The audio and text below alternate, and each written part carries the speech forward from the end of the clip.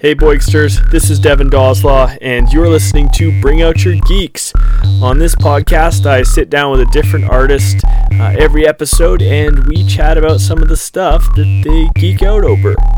This episode, I sat down with JL Bartnik, a collector of crafty hobbies and member of Hit the Streets, and we chatted about geeking out over Halloween, the movies, games, makeup, outfits, costumes, all the stuff that goes with that.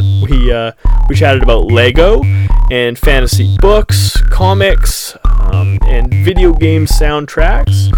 We chatted a bit about monsters and villains, but the real villain was Zoom and our Wi-Fi connection. We were staying safe and chatting remotely, but the connection was a little choppy, which was annoying, but we cut out the rough bits.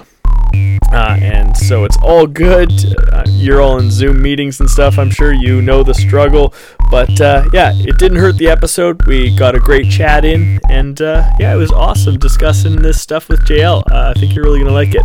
So thanks for listening and enjoy the show. Don't you lie. I know you got geeks in this town.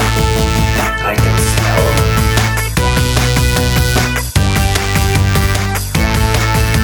She plays in a punk band, she plays D&D. He is a painter, he likes Final Fantasy. They collect comics and do spoken word. They're artists and geeks, isn't that absurd? Bring out your geeks. Bring out your geeks. Your nerdy art freaks. Bring out your geeks. All right. Hello, JL. I'm here with JL Bartnik. We're doing a digital version of this chat, like a remote discussion. We're going to see how this goes. JL, how you doing? I'm doing pretty good. I'm a little bit disappointed in the fact that it's snowing, but I guess this is what we get for living in Saskatchewan. So. I know. Yeah. The surprise blizzard is definitely affecting my mood over the last couple of days here. But at the same time, I've lived here long enough to know that this is just part of the deal. Even if we get to plus 20 in April, there's probably still snow to come. But yeah, I hope that we can just look away from the snow and forget about it for a minute, knowing that by the time this episode airs, all the snow will be gone, and we'll just have our 2 months of summer before it gets cold again. So that'll be great. my 2 month grow season. Yeah. Okay. Oh, let's talk about that just to start things off. You are big into plants. And it's not something I know anything about. So what about gardening and just plants and keeping them alive? I assume that's something you have to do. What about that is interesting and fun for you? I think it was all sort of it started at the beginning of when quarantine started last year. And I was still living at my parents' place, so everything was just sort of what can I do to use up my time? So other than playing a lot of Scrabble with my parents, it was kind of I normally every summer I do end up helping my mom a little bit with her gardening. And now that I have a place of my own, I've gotten really obsessive about, okay, I have this patio area. What all can I grow that's not directly in the ground, but in containers? And then it just sort of became a new obsession. And I don't have any pets right now either. Uh-huh. So I think part of it is also just kind of I just need something to care for. So, and it's pretty convenient too, because I'm also a bit of an avid cook and stuff. So it's one of those things that it's kind of convenient to have fresh stuffs in my kitchen as well. Yeah, there's nothing cooler than just like, hey, can you go grab like some dill or something? And it's like, yeah, which cupboard is it again? And it's like, no, I mean from the garden. Grab something that's growing in my yard, and we're gonna throw it on our food. Like that, I love that. I'm also loving the like the poison ivy vibes that I'm getting. Like there's something I can take care of. This like yeah. I'm not gonna lie. I was like thinking like when I first started my seedlings inside, it was like way too early, but I was very much vibing that like Uma Thurman, and it's just like so gaudy, and she's like. I don't know what the character choice was there. I think she was trying to be very like Mae West, but she's just like, poison ivy. And I'm like, yeah, that's me like talking to my plant babies. Yeah. Oh man. Poison Ivy is such a weird villain, but the cool thing is with her sort of like philosophy, you can always kind of see a nice little like, oh, but she's an environmentalist. Even though she's like trying to kill all these people, it's still like some of her motives make sense a little bit. You're like, okay, I get part of that. It's like, yeah, you can sympathize with her and like not be like, oh, she's just like pure like lawful evil. She's sort of like this weird, chaotic kind of People hate Batman and Robin, like that movie, you know, with Arnold and everything, but I love it. It's so campy. It's just sometimes I just watch like the compilation of all of the Freeze puns and stuff in a row, like just because it's so ridiculous.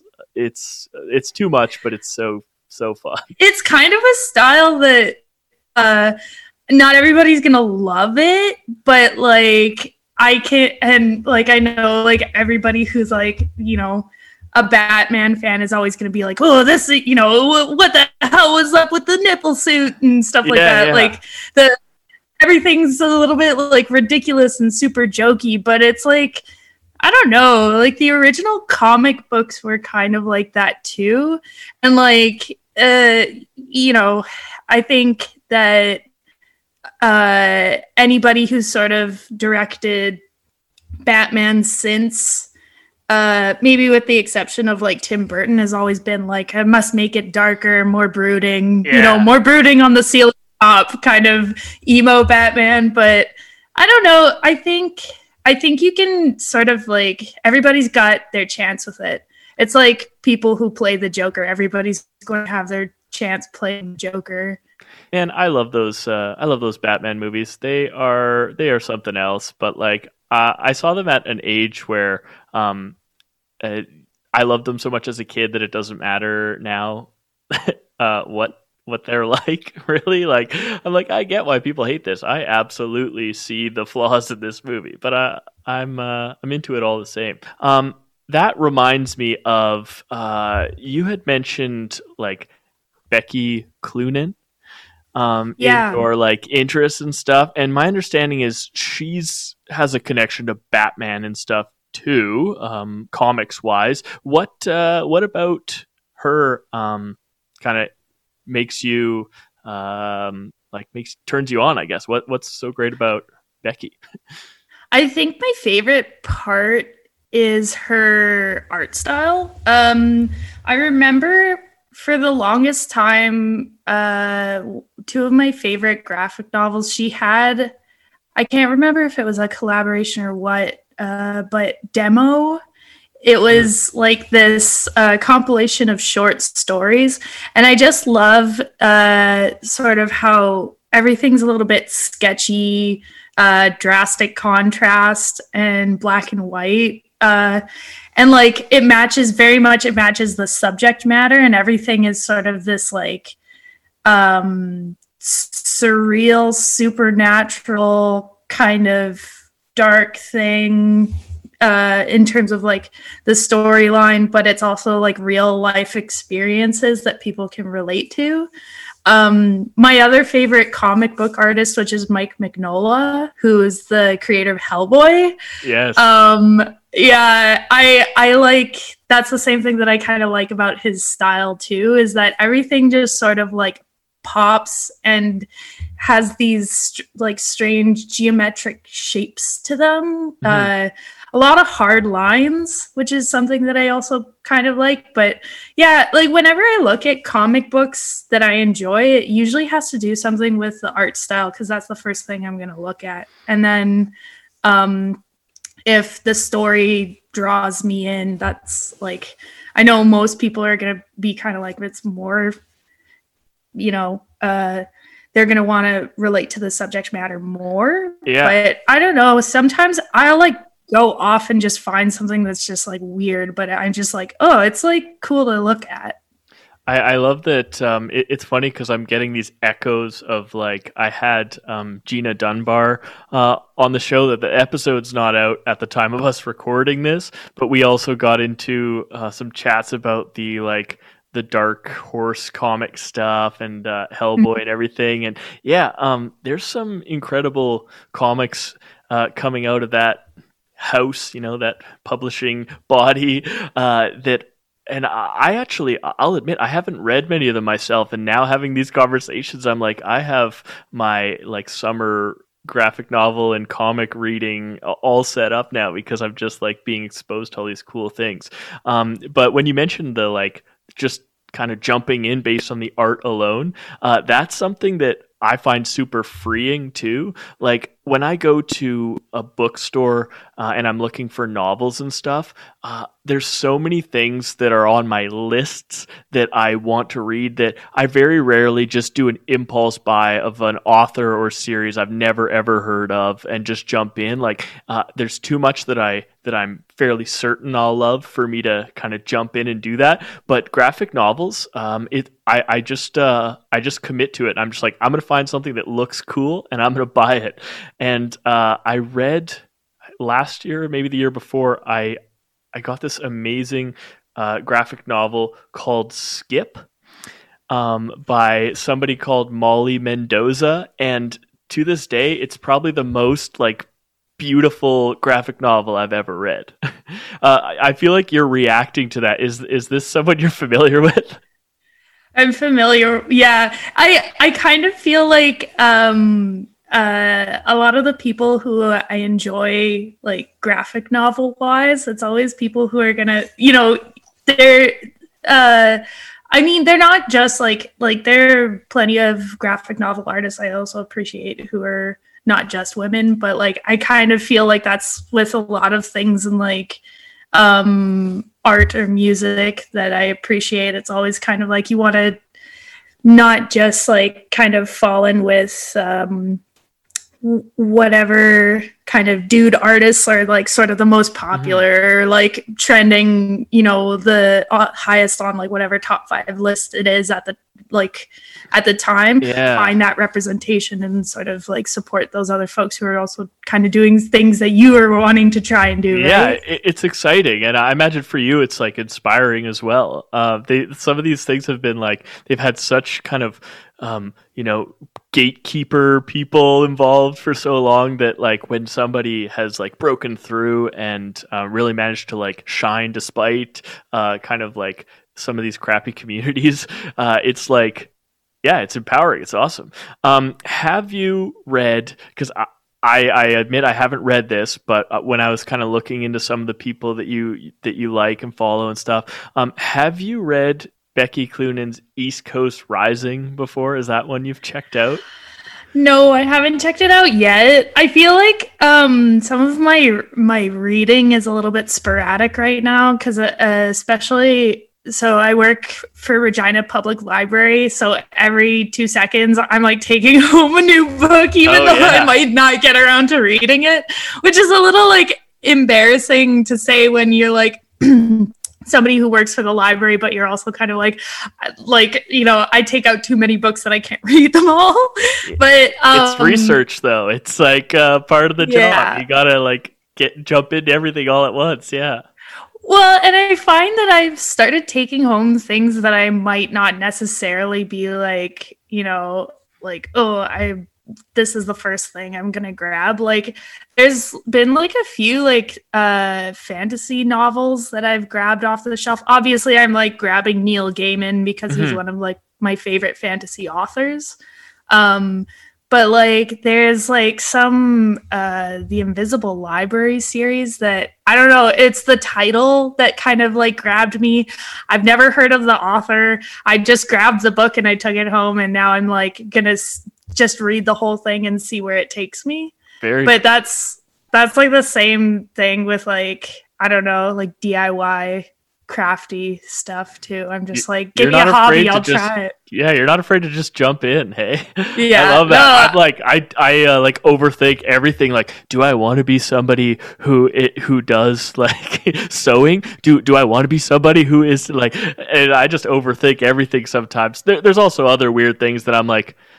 Recently, these last couple of weeks, I've just been like, I am finally going to like finish some origami things if it kills me, you know, like I'm gonna just make this happen. I've bought a couple of books over the years, like Halloween origami and like these things, and I've been really excited, and I'm really bad at following the directions when they come from a book. Like I just have trouble visualizing it, so I've never like managed to make anything cool. But recently I've been watching like YouTube videos, and just like I go over the folds like 20 times, and I've figured it out, and I've made some cool stuff, and I feel awesome about that. Yeah, I love that. Like, I think that people always obsess too much. And this is also coming from somebody who like waited till, I mean, I'm only 27, but like that's kind of waiting late to join your first punk band. In like, if you really think about it, like a lot more people have like started bands at far younger ages. There's enough rock stars that have died at 27, having like already gotten famous around the world. Yeah. Yeah, and I'm like, you know, I feel like I've waited too long to try and like start all of these hobbies or projects that I've just been waiting on forever. And now, granted, I feel like there's still some things that I'm kind of like, oh, I'm not good enough, and like, oh, I don't want to try this. I'm not good enough at it yet. But I don't know, just do it. Like, there's so much time now that you have on your hands, and you never really know when you're going to like not get the like chance to try it again. And even if you mess up, like, trust me, the quilt that I currently have on that I made is like a stepping stone to making, you know, better, well, arguably better. I think it's pretty great, but like, you know, slightly more elaborate projects. Cause like, right now, my main obsession is I want to work more on clothing. But like, what's your first stepping stone? Well, you gotta like learn how to sew in a straight line. You need to learn how to iron out seams and do things that like for garment construction are essential. But like, we don't really think about it. All we see is the finished product that we want to make. Not necessarily all the steps that you need to put together in practice to learn how to make that thing. So much of it is like, realizing that it's going to take time, but also just being okay with not being good right away. Because it's kind of daunting knowing how long it's going to take, but also it's just like everybody was a beginner at some point, and you just have to commit to like, and try to enjoy those early stages too, like realizing that this milestone is as significant as a milestone that comes 2 years later, because they're all part of like your growth, you know? I think that's great. Okay. Yeah. And we'll get into all of the like, I don't want to say random DIY things that you do, but I do feel like as a person, you're just like all over the place, and it's so inspiring to just see all the stuff you have your fingers in, right? But I love that. The reason I asked about the East Coast Rising was because I saw in Wikipedia that it was the adventures of punk rock pirates on the East Coast of the United States, and I was like, with your kind of like punk rock style, and now that I know that you're into this this comic book artist, I'm like, maybe this is one you grabbed right away. I don't know. Well, now I'm going to have to grab it because that just sounds like way too up my alley at this point. Because like I also love like Tank Girl is sort of like one of those quintessential, like punk rock comics. It's almost like having punk rockers in like 80s horror movies. Like they're just meant to be, like they're just supposed to show up. So I feel like that one is like one that I have to. Now you got to check it out. Yeah. Now I got to check it out. Let's talk a little bit about punk rock, I guess, because you said you've kind of formed or joined your first punk band, and that's Hit the Streets, right? And it seems to me, my guess is that like 80s punk rock is kind of a jump off point for you folks as a band. And then I was kind of prepping for this. I was looking through your Instagram and just like, okay, I could talk about this and stuff. And on there, I found that you had posted a picture of you from high school with a Minor Threat shirt on. And that filled me with so much joy. Am I correct in assuming that, that 80s punk stuff is sort of among your influences with that band? Absolutely. I think like there's something that and I feel like, yeah, you're right. Like a lot of that was like very, very influential to me in high school. I think that type of sound of punk rock is also a lot of what I grew up with, because like I went to my first show when I was 13 years old.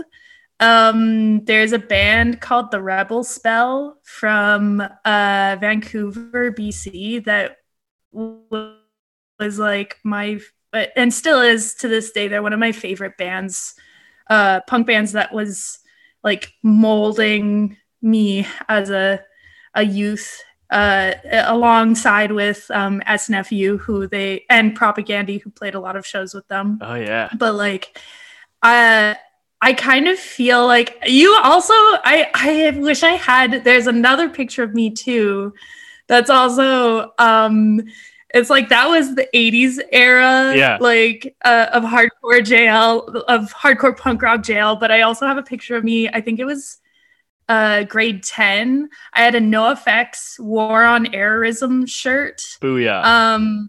And I had green leopard print tights and like a spiked cuff that I was proudly showing off. It was like the quintessential like punk kid in high school, like really trying to show up for high school pictures. It was like still is one of my favorite pictures to this day.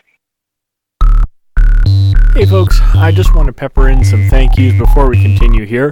I'll get to the sponsors later on, but I want to thank Kieran Simple.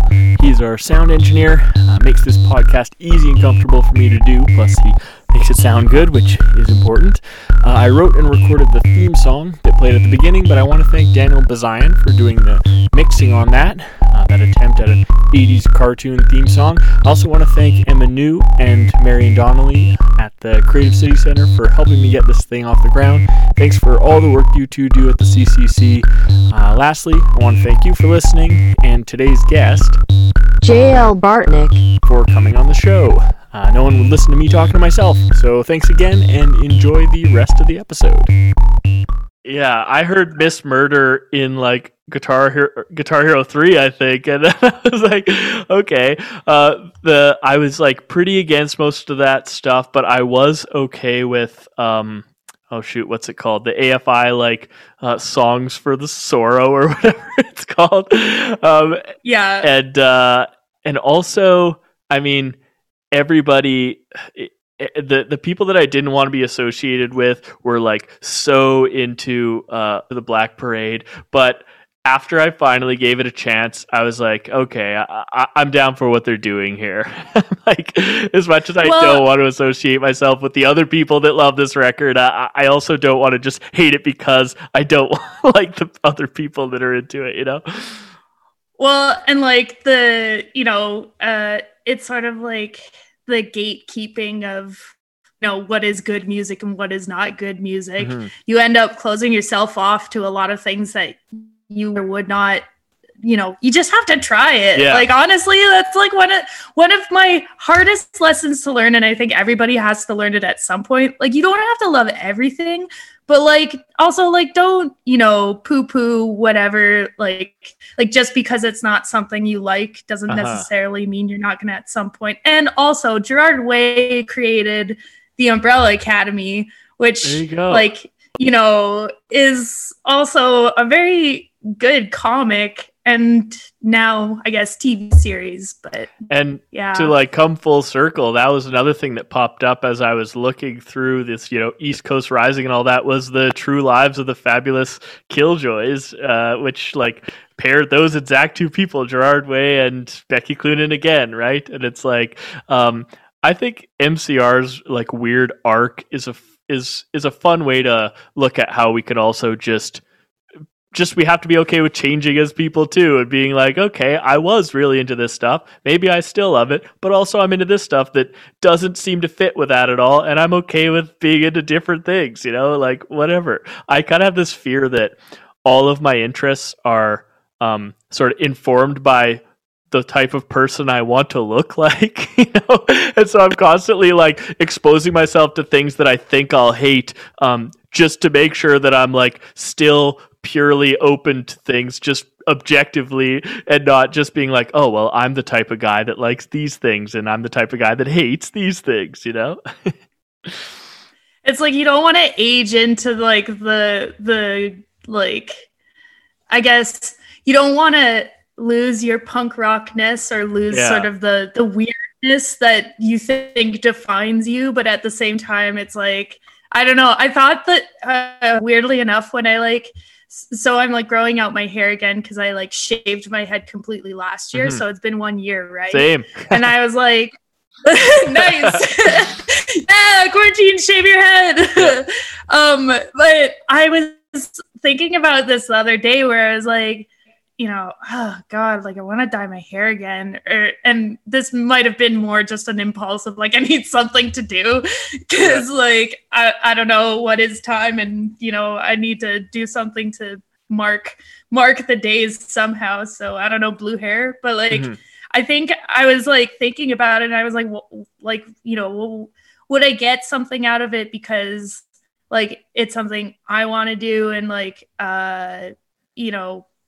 I want to switch things up a bit, or is it just because I feel like I'm like not looking punk rock enough on a regular basis and stuff? Which like, I don't know. I think the older you get, the more that's sort of like, and like, you accumulate more tattoos or more piercings at some point, and it's kind of like, there's kind of not any way for me to not look like a punk rock in any way. And also I've always been a person who like, I like changing my look a lot. So one day I could be all black, wearing a bondage belt, and fishnets and like big, combat boots.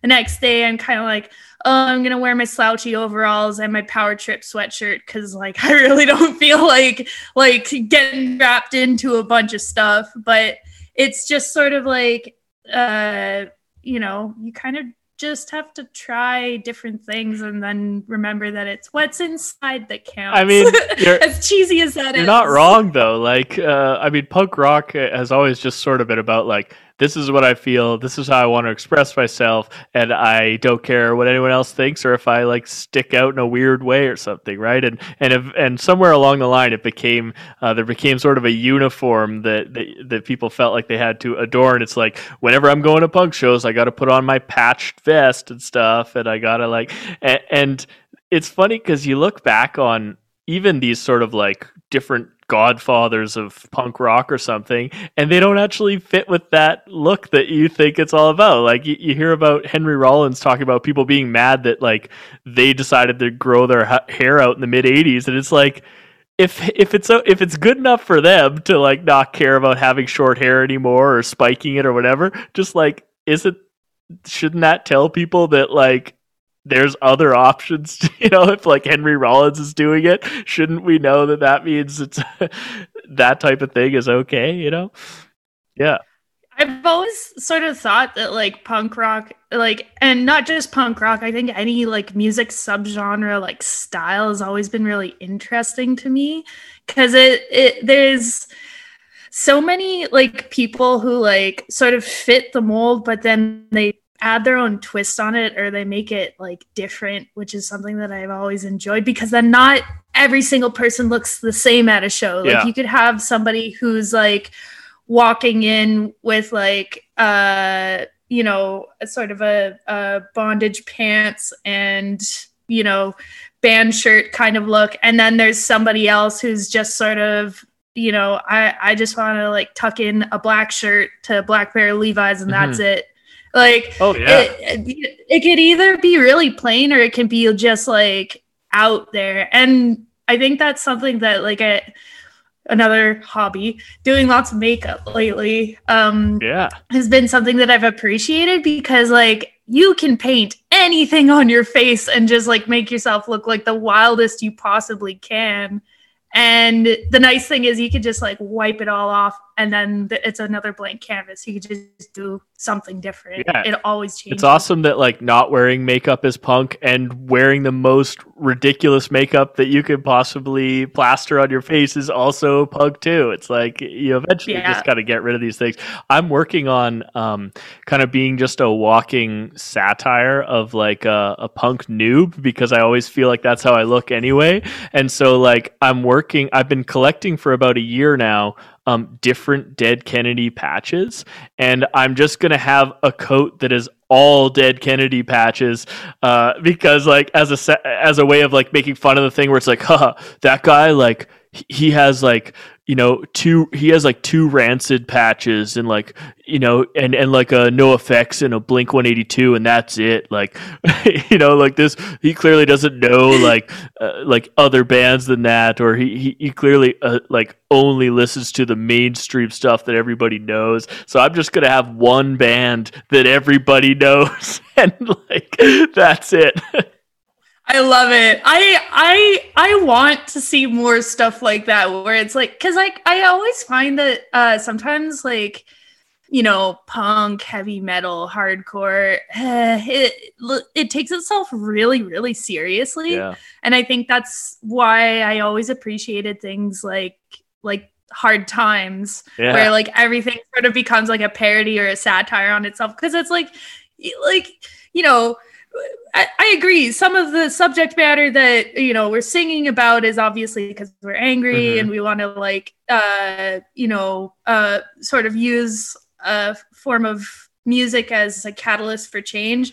But also there are the moments where it's just sort of like, you know, like the guy with his arms crossed at a show, just standing in the corner and looking very serious, but he's having a great time. like moments like that where it's like you can't not acknowledge that some of that is like it takes itself so seriously to the point where it can't not be funny. I mean, you have to. I love that we should be able to laugh at ourselves and stuff. I actually applied to work for Hard Drive and Hard Times at one point because I write like satirical articles just making fun of the type of person I am. And like I think you got to be able to laugh at yourself. I don't know. That reminds me of like I spent some time in Berlin last year, and they kind of, as much as it's a cliche Berlin thing, they've kind of, I feel like, held on to the essence of that weird like I don't care what you think punk mentality. And you see people that are just dressed in the weirdest ways. Like I saw this guy just walking around in like kind of like a 80s or 90s kind of jumpsuit with like a giant ghetto blaster like the one in like Do the Right Thing, just like blasting. I don't know if it was actually Public Enemy like it is in that movie, but you know, like one of those kind of 80s 90s hip hop things, and just like walked through the streets like he was in 1988, you know. And then I saw, you know, there's another guy wearing a plunger as a hat. Like it's just whatever, anything goes, you know. It's like everything is sort of this like art house kind of, and that's what I love about like clothing and fashion and dressing up. Sometimes it's like the sort of things you see on a fashion runway Yeah. are like so gaudy and impractical sometimes. Yeah. And it's like one of those things where it's like, but like all of these people who have come to see like, these models walk in them, they're taking it all very seriously. And it's like, this garment is not something that's practical No. for the real world. But like you could essentially just like wear anything. And like I think the one of my favorite things is like when like you get both the like head turn confused kind of moment, but then you also have people coming up to you being like, oh my gosh, like this is just 10 out of 10. Like, ooh, chefs, we're here for it. My girlfriend and I have started just like going out in public in the exact same outfit and just seeing like if people look at us weird or like comment or just are fine with it, because who cares? We both would wear these types of things and we're just gonna wear them on the same day. Whatever. Yeah. So I know that you're big into makeup and you kind of have a ball with it. I was looking at a post again on your Instagram where you had done like ghost and bat sort of eyeliner stuff or something. Was that like a Halloween thing? How into Halloween do you get, or is that just an any time of year, that's what I do sort of thing? I mean, I think it like I love Halloween so much that Halloween is like 24/7. Yeah. Like I've never like, other than Christmas, like holidays for my family are just sort of like you hang out with fam, you eat dinner, kind of. But Halloween is like always been like super special because once again, it's the like makeup and getting dressed up to go out. I wish I had, and like this comes from all my in sewing and knitting and stuff like that. It all kind of like comes from my mom. And like she used to make like all of our Halloween costumes, like I'm sure a lot of moms did. Mm-hmm. But one of my favorites that she ever, aside from her dressing me up as the devil as a baby, which Rosemary's like, Baby, little spawn of Satan. What can I say? They baptized my sister, but they didn't baptize me. But I like, my other favorite that she did was I wanted to go as a vampire, and she essentially dressed me up as like a tiny Bella Lugosi. Yes. But like the makeup was like, so she really took that grease paint and she said, no, like Anastasia Beverly Hills, we've got this and we're gonna go to town. And it was like the eyebrows were like these perfect points. Yep. And like arched, and like I had the it was like blue eyeshadow all the way up to like right underneath the brand new pseudo brow, and then my hair was slicked back with that spray on like black hair dye. Oh yeah. But like I had the cape, I had like all the bits and bobs. It was just it was like my one of my best memories, I think, like of a Halloween costume. I think I love that. And I love you're right, Halloween as a thing where we like dress up and go hard on the costumes. That's something I love too. I really get into Halloween, like probably like you said, more than any other holiday. And it's just kind of grown the older I get, kind of. Like I liked it as a kid, like every kid did, but it wasn't like I'm going to do Halloween things for the whole month. It was just like, I can't wait till I get to dress up and go get candy and stuff like that one night, and now it's become a thing I like just take on. It's like September and October are like Halloween things all the time in my own house, and that's just something I run with hard now. You reminded me of like, it was probably in maybe 2000 or something. I had the only Pikachu costume because my mom made it out of like like yellow bed sheets, and the head was like a yellow balaclava with two dorky looking ears. But like Pokemon was so huge that everyone knew what I was, and I was proud of it because I'm like, no one else has Pokemon costumes, even though it's the biggest thing in the world. Like, but I looked like a bit of a, kind of like the meme, we have that at home, and it's like the Pikachu we have at home. It's like this whole. But yeah, absolutely. So you talked about Bela Lugosi a little bit.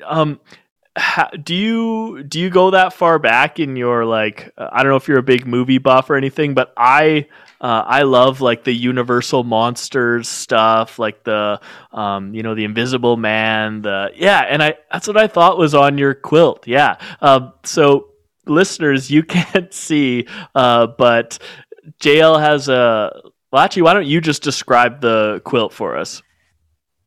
Sure. The quilt that I have has like fabric squares that I cut out from an old dress that have like the original Universal like movie monsters on it. And like all of those movies sort of like, because they're kind of I think the intro to horror science fiction that it sort of stood this test of time throughout like cinematic history, and it's still something that gets referenced. Bride of Frankenstein, and the parody of it by Mel Brooks, Young Frankenstein, which like I don't know, like it's sort of one of those things that like I can't really describe it to people. People just have to watch it. Like one of my favorite monologues is still like Gene Wilder being like, my only interest is the preservation of life. Those sorts of monster movies have like a special place in my heart because it's like everybody will want to enjoy them and watch them. And I also love like the Munsters as well. Yeah, no doubt. I'm a big fan of those ones too, and I also really like they're still sort of part of that group, but like the Abbott and Costello movies where they like combine the monsters with sort of the Abbott and Costello bits, and it's all like kind of made into a comedy too. Big fan of those. Now I feel like I remember you getting like a Creature from the Black Lagoon tattoo or something. Was that a tattoo of yours or someone else's? So it's actually an original Flash piece. Hang on, I'll show it. So it's a Creature of the Cat Lagoon. This was done by CJ Pennell. She used to work at Lucky Panther Studio, but now she has a studio of her own. Gosh, why can I not remember the name of it? Oh, True Dark, right? Yes, True Dark. True Sorry, Dark I was like looking for the name. I'm like, gosh, I'm a terrible client because I can't get the name of her shop right. You got the old shop in there, but yes, True Dark. Yeah, True Dark tattoo. But she's done like, because I have that, which was an original Flash piece by her, and she had done like a whole series of like cat cartoon monsters. So there was a Cat Thulu, there was a Catzilla. Oh yeah. And I was eyeing up the Creature from the Black Lagoon cat because it's an old school monster horror movie. Yep. That's one of my favorites, and I like cats and dogs. But like I just I wanted to. Now you've picked a side. Now you've got to stick with cats. Now I guess it's only cats forever. Yeah. But yeah, like I love getting like tattoos of like weird silly things, as well as like my other arm has like just witchy stuff all over it. And so you're speaking my language. Like I'm all about sort of goofy tattoos. Like I've got the Robbie the Robot from Forbidden Planet, but holding a giant hot dog instead of like the half naked woman that he's holding. I love that. Yeah. Oh like, my gosh. just make it goofy, yeah, I'm into that. That's great. Also, you reminded me of another Halloween thing that I love, which is like pun costumes. Sometimes they're like really poorly done, and you're like, that's a stretch. But sometimes like they're incredible. One of my favorites was, I think it was the guitarist in the Yeah Yeah Yeahs. He was like Kurt Cobain, but he was like had the flannel and the 90s stuff, but then like the Bane mask from like the Dark Knight and all that. Pun costumes that like are mashup things like that. Oh man, that's a Halloween thing that I love too, I think. I think there's something thrilling about like when you're the one who's wearing the pun costume. No, sorry, let me rephrase that. There's something thrilling about when you figure out a pun costume that somebody is wearing, and then you kind of like do the like and then the other person's like, oh yeah, now like we're on the same level. But it's sort of, anytime there's a costume like that, I try really, really hard to like figure it out, but there's always going to be that one where it's like, okay, can you tell me what your costume is? Because I'm trying so hard to get it. One of my favorites that one of my friends dressed up as was a French kiss, but it was like she wore a stripy shirt, a beret, but then she did like the Paul Stanley like kiss makeup. Oh, love it. Yeah, that's good. I'm not sure if I'd be able to pull this off. It would probably take a performance alongside the costume of some kind, but I wanted to do like a Gordon Downey Jr., where I put like Iron Man together with like in Gordon Downey stuff, like maybe like the Jaws t-shirt that he was wearing at those at the farewell broadcast shows stuff, and maybe just kind of break into song every now and then. And I feel like if you did that with the Iron Man helmet and then like his wide brimmed hat situation, I think you could do it. And like I don't want to be like do it, but I want to see it happen. I don't mind if people don't get it, as long as I'm like proud of the link myself. Then I'm like, I don't care how obscure this is. Like I'm still down for it. I went as James Joyce one year, and like no one knew what, but I'm like, I'm the prick with a stick, I'm the guy, and I don't care that you don't know who this is. I am loving that I decided to put this together, eye patch and all.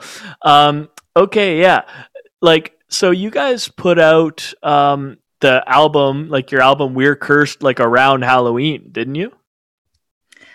I'm pretty sure it was in the fall.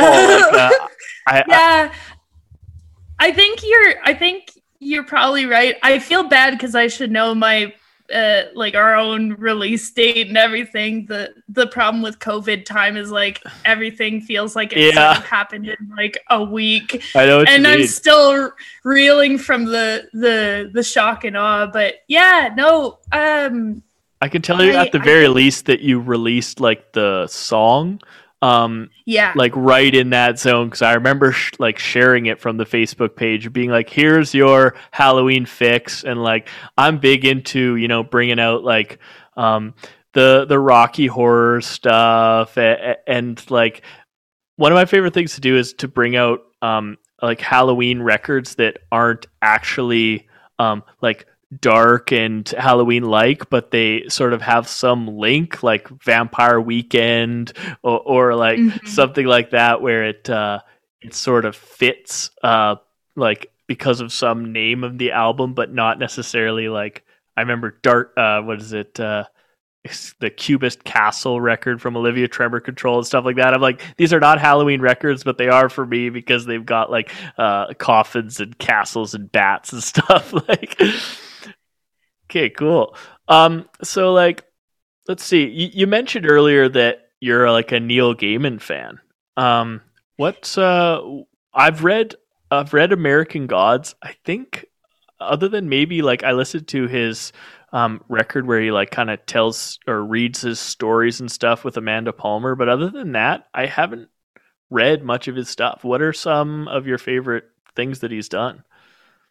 I think Stardust. I really like. I think the thing that I really appreciate about Neil Gaiman is that he sort of writes these fairy tales for grown-ups kind of thing. Yeah.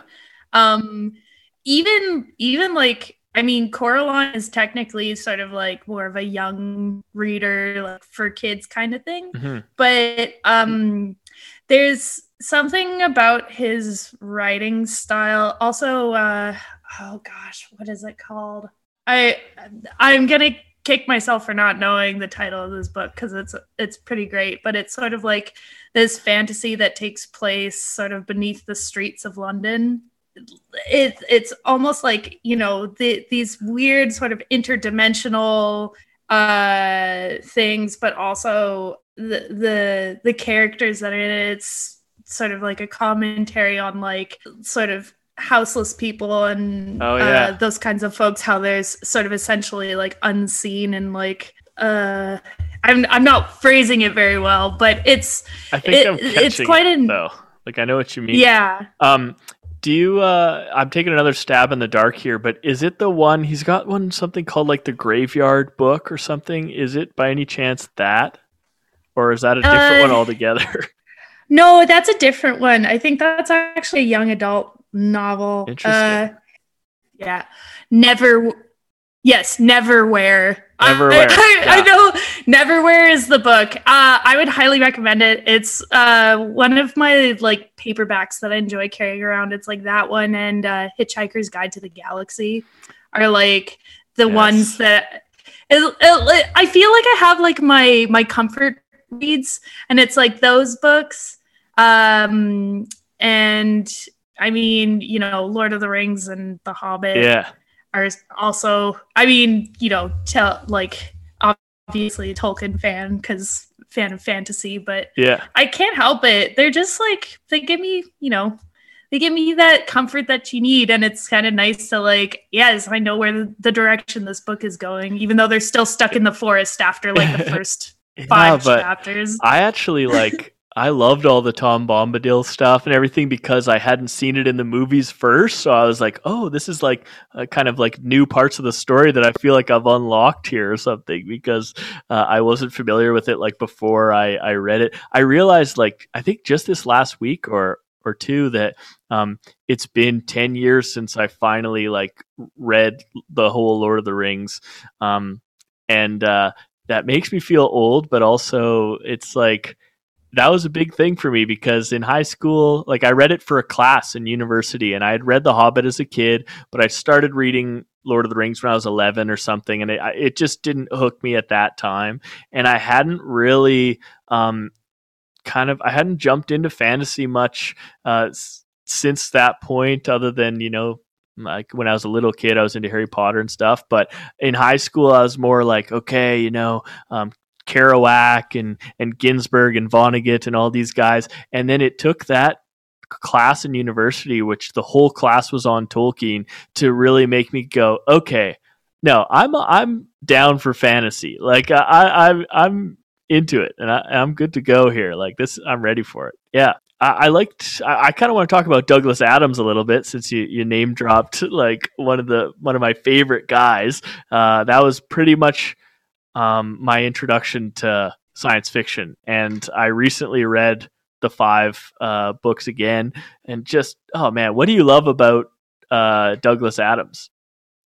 I think I love sort of there's that dry wit, like British humor kind of thing that I love so much. I also love that there's moments like the whale falling that's like been randomly, sporadically come into creation, like the whale and the bowl of petunias, and the whale is like trying to like handle the concept of like the fact that it's come into consciousness and it's having all of these new experiences, and the petunias are just like, oh no, not again. I think I love moments like that where you know, I think he did something comedically, but also like I think, and like I'm a huge fan of like Cosmos as well and like space stuff. I find it all to be really interesting, but I think we forget because we think our own lives are so important. Like everything about how we construct things is like the here and the now, and like every little thing about our lives and our details are so important that we forget like the vastness and the beauty of the universe, and that it's like so spectacular and beautiful that we're even here, kind of thing. Like I just love like scrolling through NASA's page of like their photographs of like different galaxies and like pictures of different planets. It's just it's just it's so cool, and I just love space stuff. And I think Douglas Adams like does that in a fun way with his writing. He's I mean, it's hilarious, and the comedy is I don't know if complex is the right word, but he's not making like just fart jokes and stuff, right? Like it's like that Monty Python thing where it's like kind of smart humor. There's a lot of layers to it, and it's just bizarre and kind of like very just absurd a lot of the time. My old band, the Marching Martian Marshmallotrons, we had basically retired as a band, but then like a couple years after our last show, we got together for one show because as part of like the Arts Fest, Cathedral Village Arts Fest in Regina here, somebody was putting on a towel day event with like readings from like Saskatchewan science fiction author and all these different things, and they were like, we need a sci-fi band, and so we played this towel day event, and it was ridiculous but so good. See, and I love that like those are like little insiders. It's very much like you said, like the the Rocky Horror, or like the screenings of The Room, where like people can like actively participate in this like sort of little thing that's I think that's like any sort of like nerdy content, I guess, for lack of a better term. It's like there's always these special things where like you can share with other fans of that kind of stuff, and like the towel thing and the number 42 are always going to be very special to me because of Douglas Adams. Oh, of course. I find that like Douglas Adams, I was kind of worried that reading it as an adult, because I had started there, right? Like, and when I picked it up a couple of years ago, I was worried that it, having read so much sci-fi since, that it wouldn't land the same way. But he's such a kind of idiosyncratic voice. Like his way of writing and phrasing things and stuff is just so unique to him that it's, it still has its own place in the science fiction canon. And I think sometimes he gets written off as like a comedy guy, but he is wildly inventive in ways that I think other sci-fi writers were afraid to be, kind of. And I recently read like the first Ringworld book, and it's like by Larry Niven, and I'm like, if you handed this to me and you handed me one of the Heinlein novels or something, like, and you didn't tell me like that they were from different people, you said they're both by the same guy, I would believe you, because even though they they have different stories, they're borrowing from a lot of the same things and kind of phrasing everything in a way that was popular at that time within that genre. But Douglas Adams is his own beast, like he kind of just like I think like with science fiction or fantasy writing, bringing up Tolkien again, it's sort of like people, are so intimidated by the fact of like how Lord of the Rings was so good that like, they end up comparing. I mean, I'm not a writer, but like, I feel like people would compare their own work to that and be like, oh, like, I don't know if I want to try and write this because I like don't want to sound too much like Tolkien, but I also want to like, get people interested in sort of these realms and beings that I'm inspired by this work. And it's kind of like, I think that's like you said, like I appreciate Douglas Adams because it's not like, I can't be like, compare this to Star Wars or compare this to Doctor Who or compare this to Star Trek. It's its own thing. And that's something that I find like fascinating about sci-fi and fantasy is like you find things that are so distinct that you can like kind of enjoy them for what they are and appreciate their differences, right? Totally. Yeah. I just this last week they had a 50% off book sale. I got the email at Value Village and I was like, "Hey, I'm always there. I'm going to go in on this data." And I found the Salmon of Doubt, that little like, collection. I've never read it, so I was stoked to find it, and I'm going to have to go through it.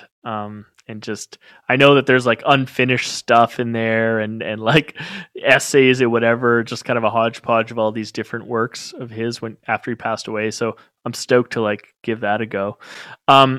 Okay. So I guess like just to wrap up our fantasy chat, like, who are, so you've got Neil Gaiman, you've got Tolkien. Do you think there's anyone else that like people really should know about, or a series that you think is something that can stand up to those two names in a way? Gosh, I don't know. Like, I guess like, well,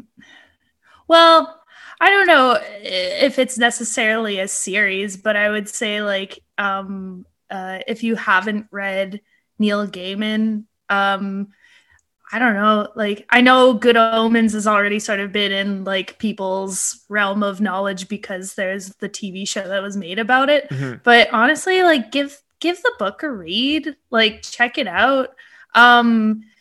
It sort of has those like concepts of like, heaven and hell and stuff like that. Mm-hmm. But it's very much like, written in a similar way to sort of like how Douglas Adams writes Hitchhiker's Guide to the Galaxy, where it's kind of like it has these sort of like the absurdities of dogma and in religion, and then like the contrast of how these two characters who are both working for the different side are like best friends and stuff, like which I think to me it's like super fun and entertaining.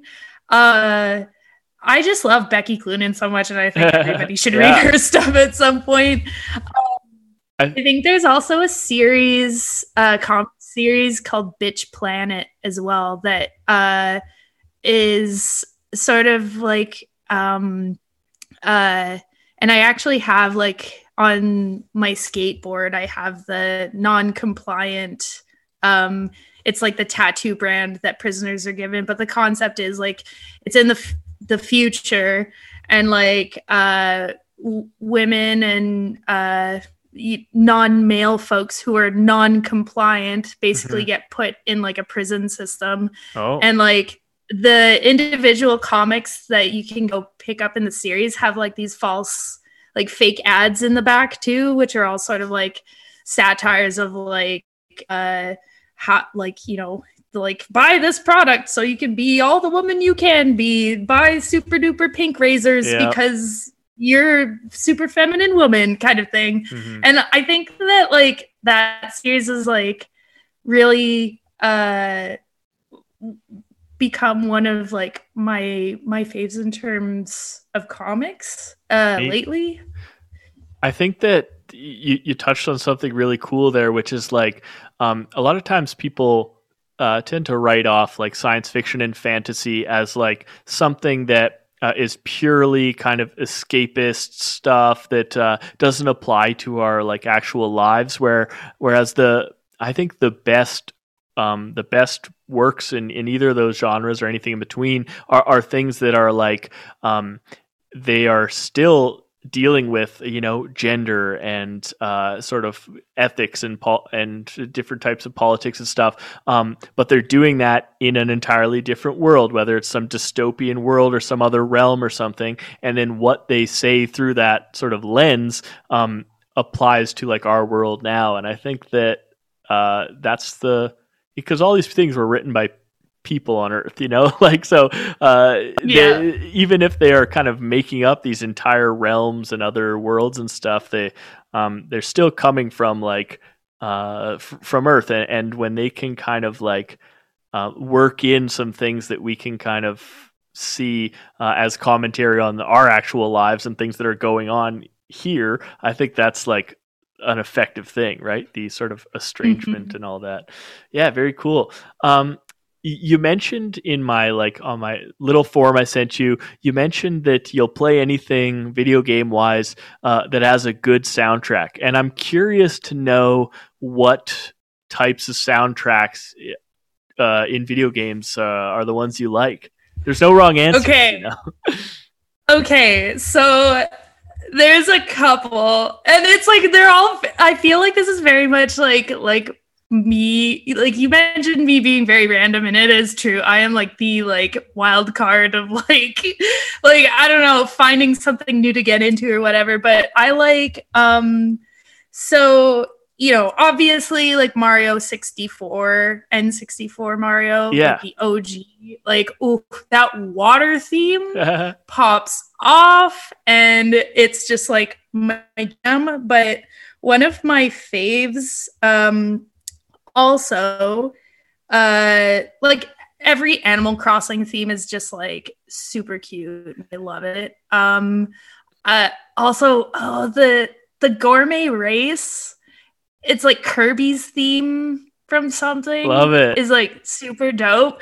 Scatoon Network, which is like they're like a sort of like they play in a band called We Are the Union that's like a ska band, but they also do like covers of like everything from like the Teen Titans theme to like stuff from video games. I also love I think it's which Doom soundtrack is it? It's like from 2016. Oh yeah, like the Doom soundtrack. Yeah. And one of my favorite. Okay, so the soundtrack, especially if I'm having like I love when I can find like a game soundtrack that pops off as much as like the whatever hardcore song that I'm just like. I mean, I don't really like mosh as much anymore, but like if I really had to throw down, like Rip and Tear from Doom is like one of my favorite tracks ever, and it of course like starts off with the vocal track of like, you know, the Doomslayer. He like had obliterated his enemies with his sword without pity and mercy, and I'm like, yes, I'm gonna obliterate my enemies. And like, I don't have any enemies that I know of, but I don't know. I'm gonna find them. Me against the world. Yeah.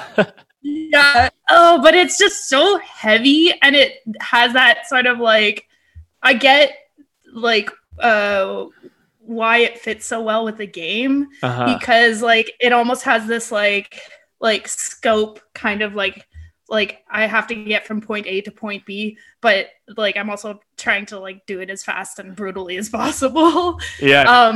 I don't know if I'm like oh sorry, go ahead. It's sort of a weird contrast to go from like really cutesy like Animal Crossing or like Harvest Moon. Friends of Mineral Town is also a soundtrack that I like too. Okay. But like those things to like Doom. To me it seems like these are the two things that like if I put together in a playlist they just should not work. I'm with you though. Like that's the mixed bag of soundtracks. It's all good. Yeah. So like right when you were talking about Animal Crossing, I immediately thought of that, like, because my girlfriend's crazy into that, the New Horizons one. And it immediately made me think of that KK Slider guy, like the dog that plays at the campfire things and stuff. And like, I gotta say, those songs like are so like goofy, and they just but like, I kind of love them at the same time. Like, I haven't really played much Animal Crossing. It's not really my kind of game, but that character, and also like, I don't know if like every playthrough has the same characters, but like the owl guy that runs the museum or whatever, that's the other guy I love too. But I think, yeah, like KK Slider and the museum curator. I think I love the museum so much because, and I also love Animal Crossing because there's sort of these like, especially if life's really chaotic and garbage and you're having a very bad day, sometimes it's really nice to just like come back to this nice little world where it's like, I just want to sell my turnips and like go catch a fish. Like very simple, which I mean, other video games can give you the same sort of feeling, right? Because like it's, I think, a healthy form of escapism. Healthy as long as you're not like locking yourself in your basement for 12 hours. But like, you know, even like the 8-bit like sort of, or not 8-bit, but like Legend of Zelda from like Super Nintendo and stuff like that. Like I also like really love those because it kind of like it gives you sort of not only a blast from the past, but like you get like different fun side quests and tasks, right? Totally. So. And even like soundtrack wise too, the Zelda games are they've got such incredible music. Like Ocarina of Time was like, I played it on the actual N64 to the very end for the first time in quarantine. That, you know, like I came back and I only had my N64 at my parents' house where I was staying, and I was like, I'm finally gonna do this, you know? And so I played through it, and the music in that game is so cool. Like I don't know, all the tracks are great, and I've even started listening to like other people's versions of those songs, like where they've got the Zelda and chill like playlists and stuff, where other people have, you know, made them a little more modern and stuff. Oh man, I can't get enough. Like the lo-fi mixes and stuff like that. Exactly. Yeah. Those are I love those. Put in some like 808s and just go. Yeah.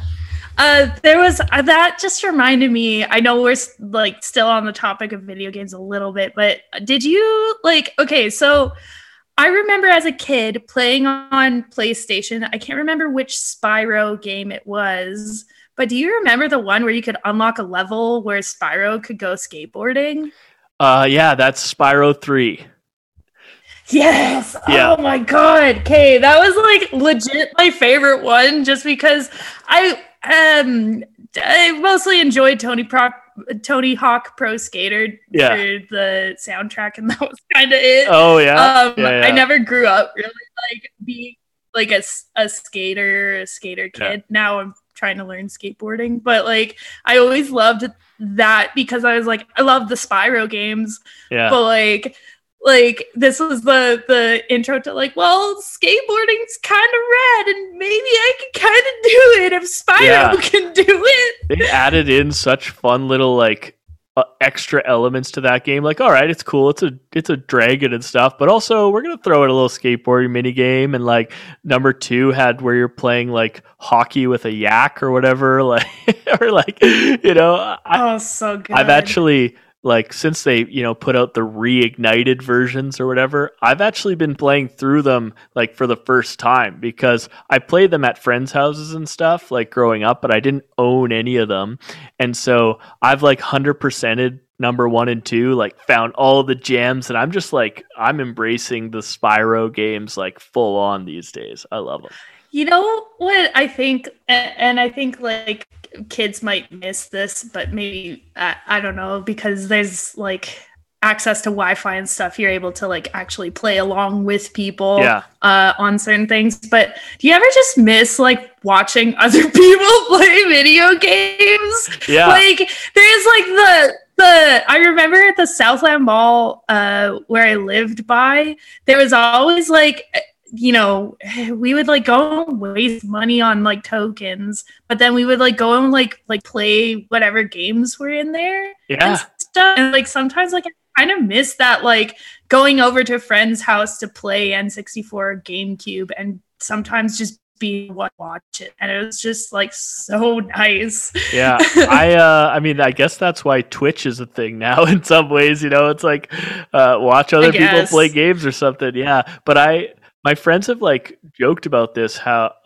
like I always liked video games as a social thing, even like one player games when there's like three of us, because, one guy's playing, the other two are still chatting and hanging out. Then if that guy dies, you pass the controller over. And in the meantime, somebody's flipping over the record or, got the iPod dock going or something and grabbing, drinks from the mini bar fridge, grabbing Cokes or something for everybody. Like, I loved video games as a social thing. And for like basically pretty much up until like the COVID started happening, there was like a good 7 or 8 years where like I hadn't really played any video games except with other people. Like, I just couldn't make time for them, and they were like a social thing. But I'm fine wasting like 6 hours playing video games if I was with a buddy and we were just playing through it. Like, then it's social and it's fun.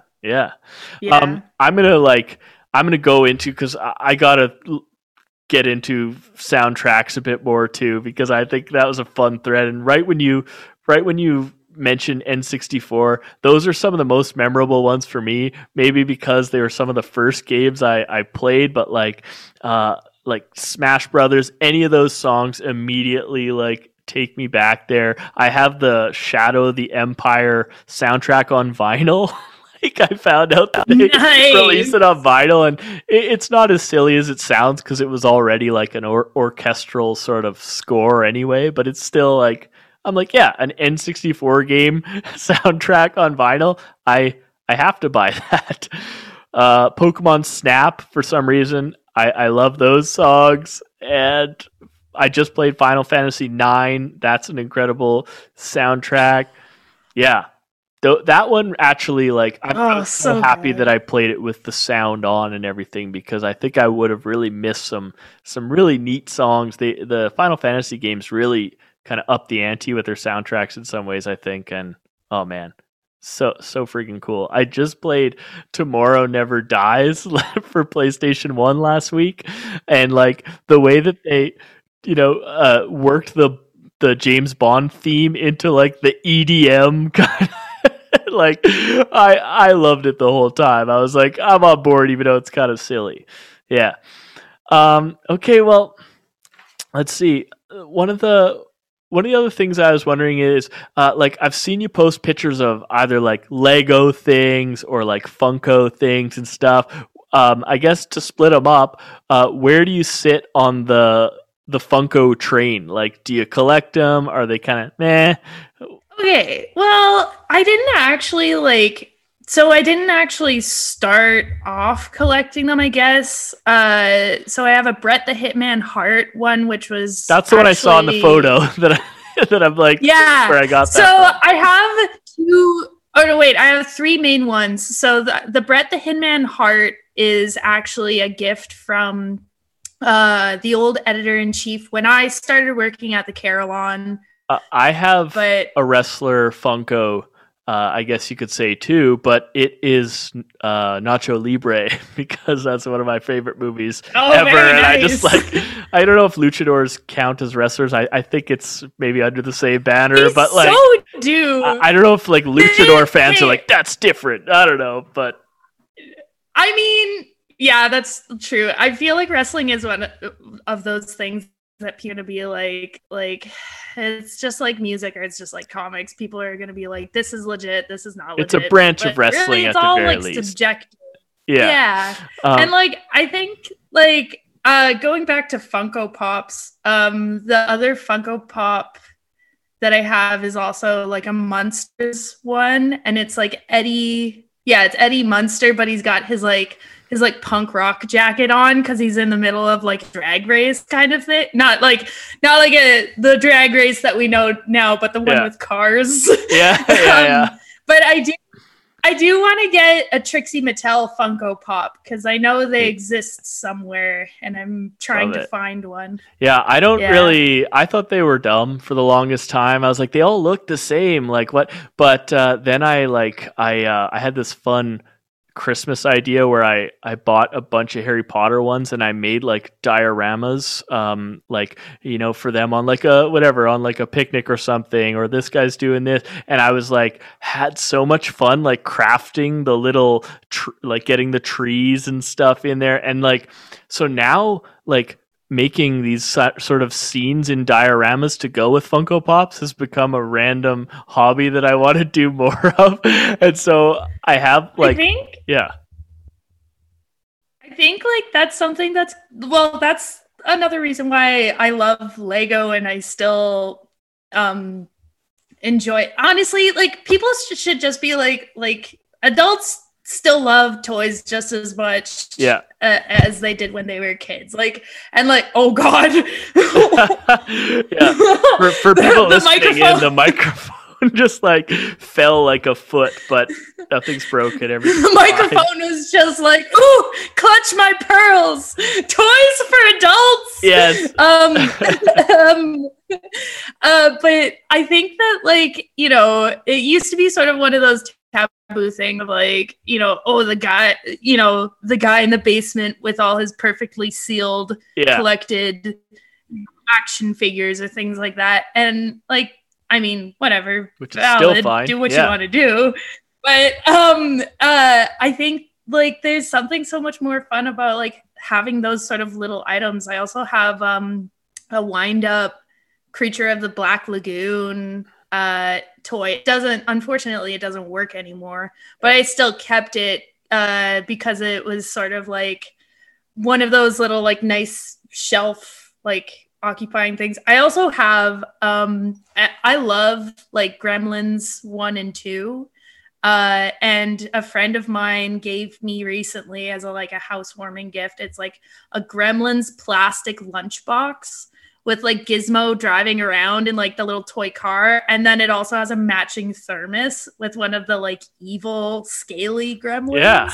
Great. And like, I just love stuff like that so much. Like it's kind of a nice, like it shows, you know, like it's that nice thing on the shelf that you can get to show people like, this is this kind of stuff I'm into. If nothing else, hopefully this podcast just normalizes like adults playing games and getting toys and stuff. Because it's like I had a neat conversation about that with what's it called? The guy who runs I think it's the Escape Club. The one on kind of Dudney there by like Don Soto and stuff in Regina. And just talking about like how, I don't know, just the different things in society and schooling or whatever, just sort of like teach you that like play is a kid's thing, but we don't actually lose the way that it makes us feel. Like we could still play as adults and get the same sort of response from our body for when we're doing that. And so like, yeah, just keep playing. Like, you know, I think it's like one of the things that I've always appreciated about like spending time with other people is how much other people have like just been like, yeah, let's like play a game, or like, yeah, let's that made it sound like very saw, like, do you want to play a game? It's like no, we have options of other things we want to do. Yeah. But like you know, sharing your interests with people and like finding like the niche little like it's like a, you know, you want to find people who want to play D&D. Like there's like folks, it's a social group. And like I think that's something that I've always appreciated about inherently nerdy stuff is there's always people who are like there willing to welcome you in and kind of like help you learn about things. And like, once again, I'm a very random person and I will try anything once, and like that's sort of evident in like my smattering of interests and things lying around my place is just sort of like it's a collection of a lot. It's just a lot. Love it. Yeah, very cool. Okay, well lastly, I did see like your like Tusken Raider Star Wars Lego and stuff. You mentioned Lego earlier, so I did want to kind of come back to that. Was Lego like a thing when you were a kid? Is it something you've just kind of one of the many things that you've just decided to get into as an adult? Like, what place does it have in your life? Lego has like always been a thing that I've just like loved. And I think as an adult, I'm starting to realize how expensive it was, and realizing how as a kid, the fact that most of my Lego was hand-me-down Legos from like my parents' generation, but some of it was also like newer sets too, so you could kind of combine, and you like, yeah, like you can buy a set and like build it according to instructions, but you can also like add things and make things really bizarre, and or make things like, you know, different add-ons, or like something's a spaceship, maybe I want to throw some wheels on it, I don't know. I think that's like it's a sort of wild card toy, because you can make it anything you want it to be, on top of it also being something like Star Wars themed or whatever. And like I find that like having it as an adult and buying it now for me has actually been sort of a stress reliever. Yeah. Much like any of my other hobbies, it's like I jump into something and sort of like find out as much as I can about it and like give it a try. Lego, it's always been something that I've had an interest in, just coming back to it. But this was in the midst of like moving out, and it was like a very like stressed impulse buy. Yeah. And I was like, I'm just gonna watch the Star Wars from like the very beginning prequels all the way through to like the very last new one. Yeah. And just like play with Star Wars Lego. And it was actually like a really like nice me time. Yeah, that's the best. And like color sets, you know, they're not gonna break the bank. So I remember when like the Star Wars Lego video game came out, and it was really crazy because it was like right before the Revenge of the Sith like movie came out, but like a good month or two before, and it had like, I remember being like, we can't play through episode 3 because we don't know, we haven't seen it yet. We don't want to get the story from a Lego video game first. But it was so weird. Like it must have just been kind of an oversight. They're like, whatever, we want to put it out like a month or two before because it's a Star Wars thing and it'll sell really well at the time of the movie. But like, you could get the whole story like from the game, and I was like, no, we can't spoil it. We can play through like Phantom Menace and Attack of the Clones, but we can't do the third one until we see the movie. like the earliest form of like the like no spoilers Yeah. is like, I don't want to play through the game till the end so then I know what happens. Yeah. I want to be like come back to it fresh and then know what happens. Yeah, I think like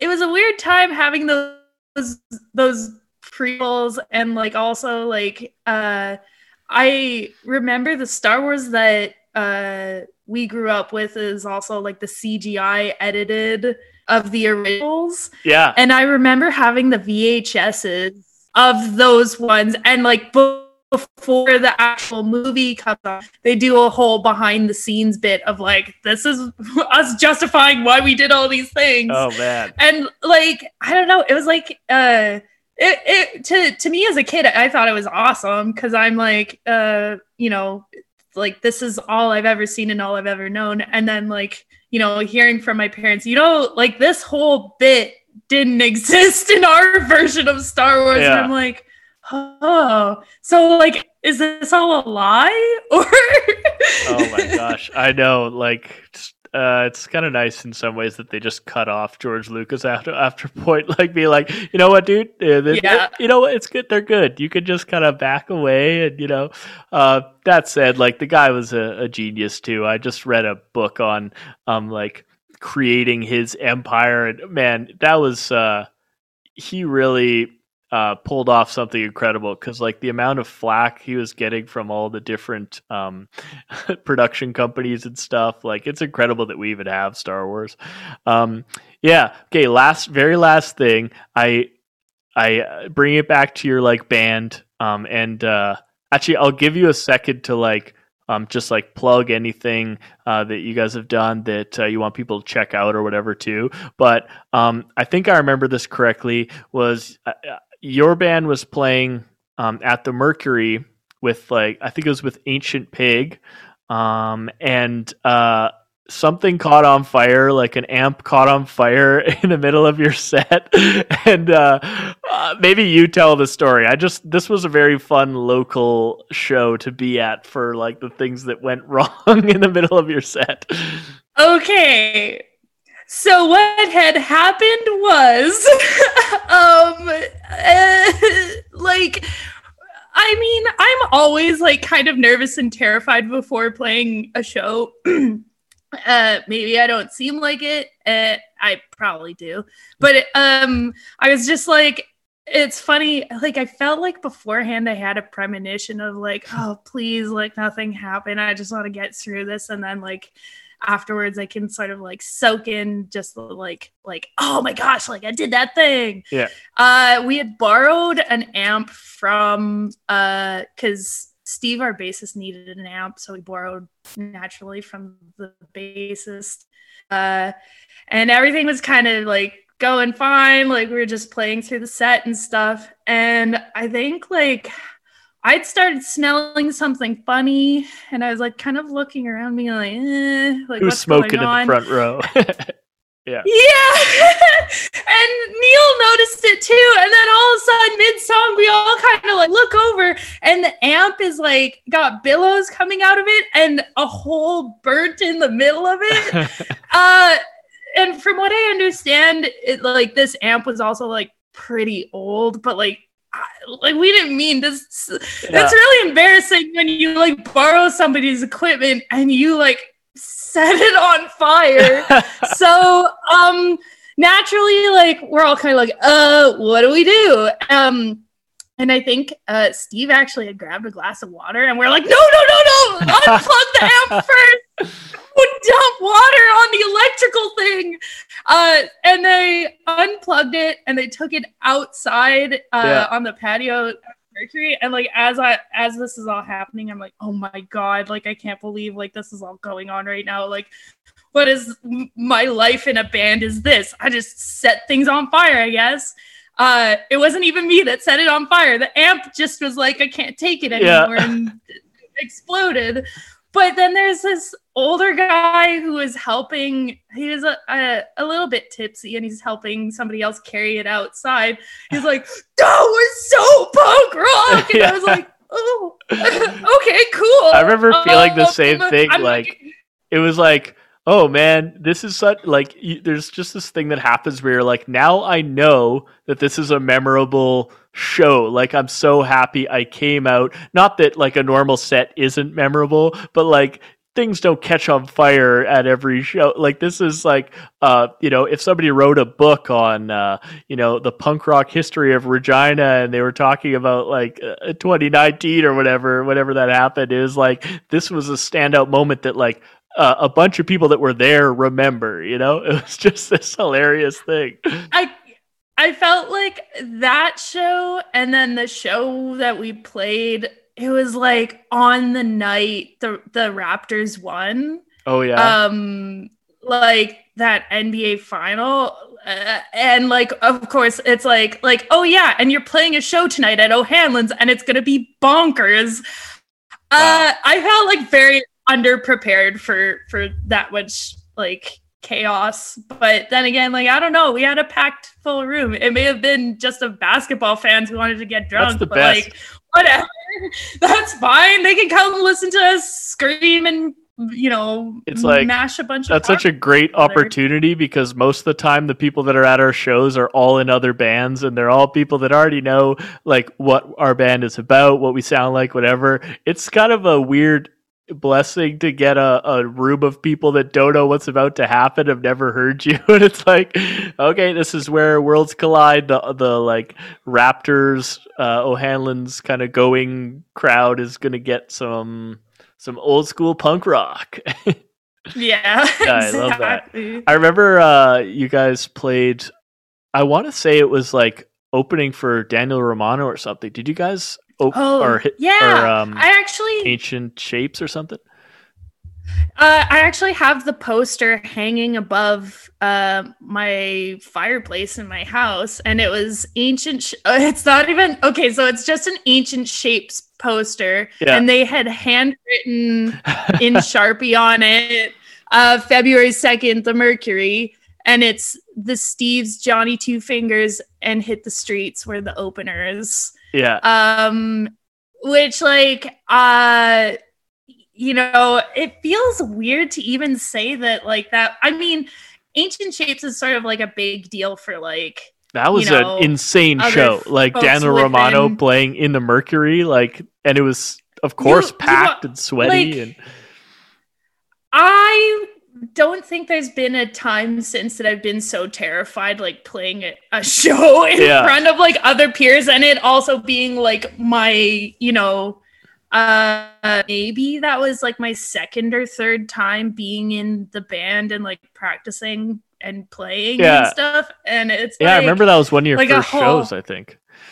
Yeah, I remember being like I was just jealous. I remember I was like, oh man, because Daniel Romano is, like this awesome example of somebody who's like down for doing old school country, and also like he put out that Spider Bite album just last year of like full on like the stuff we're talking about, 80s punk, I'm like, this guy's like a folk punk indie icon. I was like, our band would be such a great fit, but that was an incredible show. And I remember after your set was done, that was the first time I saw you guys. I remember the guitar player of my band, Ethan, was like, holy shit, like Regina's got a new best band or like something like that. I was like, that was such a fun like a moment to like, I love when you hear a new band that you actually really like, and it's like, oh sick, okay, our scene has another sweet band. It's like kind of one of those real moments where I feel like, I mean, imposter syndrome is definitely like a very real thing, and I feel like especially like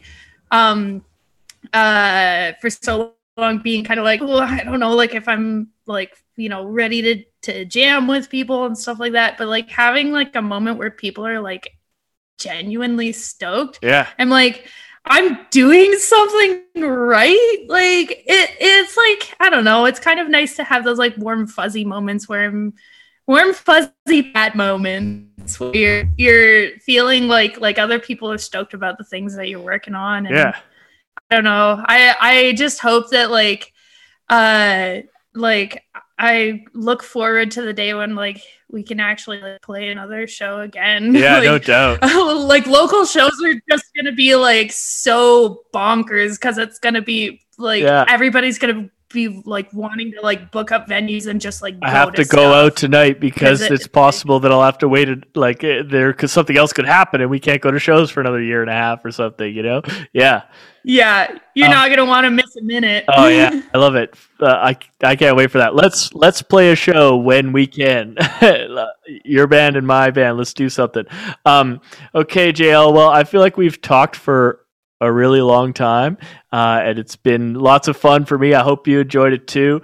I guess just before we go, do you have anything to plug, like Instagram accounts, Bandcamp stuff, whatever? What do you want people to check out now that they've heard you talk for a while? Check out Hit the Streets. We're on Bandcamp and we're also on Spotify. We also have an Instagram account, hit.the.streets13, I think. And yeah, that's kind of all I'm like working on it or have been working on, I guess, in the last little bit. I would also like to plug Girls Rock Regina is doing sort of a like challenge for the month of April where you kind of like practice every day, you do something creative music wise every single day of April. Great. Yeah, I just like to plug those two things. Yeah, that rules. That's about it. Dang, I was going to talk to you about the Girls Rock Regina because I know you just like participated in that, and they do some really cool stuff in the city. But yeah, definitely follow that account, see what they're up to, and if you're the type of person that's interested in doing the camp or something, I've been to their the showcase they do at the end, and it's incredible, like the progress people make. It's such a cool program, and people should definitely check it out and get involved if they can. That's a great thing. So thank you so much, JL. It was great having you on the show. I'm going to do the little closing spiel now. But yeah, check out Hit the Streets, folks. And thank you for listening tonight. You've been listening to the Bring Out Your Geeks podcast. It's a co-production with the Creative City Center in Regina, Saskatchewan. And I do want to say, check out our Instagram too. We're on the Insta, and I'm not doing a lot these days, so I'm posting lots of geeky stuff every day, pretty much. It's at Bring Out Your Geeks, and I want it to be a bit of a hub for like geek-related chatter. So chime in on there. I'm always like posting open-ended questions about comics and video games and stuff. So feel free to chime in. As always, I want to mention that the Creative City Centre is supported by the Canada Council for the Arts, the Department of Canadian Heritage, Sask Arts, Creative Saskatchewan, and the City of Regina. Thanks to all those groups. This podcast is made possible because of their support, so I always want to thank them at the end here. And the CCC is a community-based art center. For anyone who doesn't know, they used to have live spoken word things, music concerts. There's the gallery in there where they'd have exhibitions all the time. I love this venue. They're really close to my heart. I helped run the Word Up spoken word stuff here for a long time, and went to lots of incredible shows and stuff. Actually, it's the place where I played songs that I had written on acoustic guitar for the very first time. So special place for me. Check out their website to see all the stuff that they're doing right now. It's all online, given kind of the nature of our situation, but there's podcasts like this one and other cool stuff that they're doing. So that's creativecitycenter.ca, and that'll show you everything that's going on. So keep supporting artists in your neighborhood, your city, your province, your country. Check out some new stuff today, and stay safe. In the words of Hitchhiker's Guide, don't panic, and we'll see you next geek. Thanks, everybody.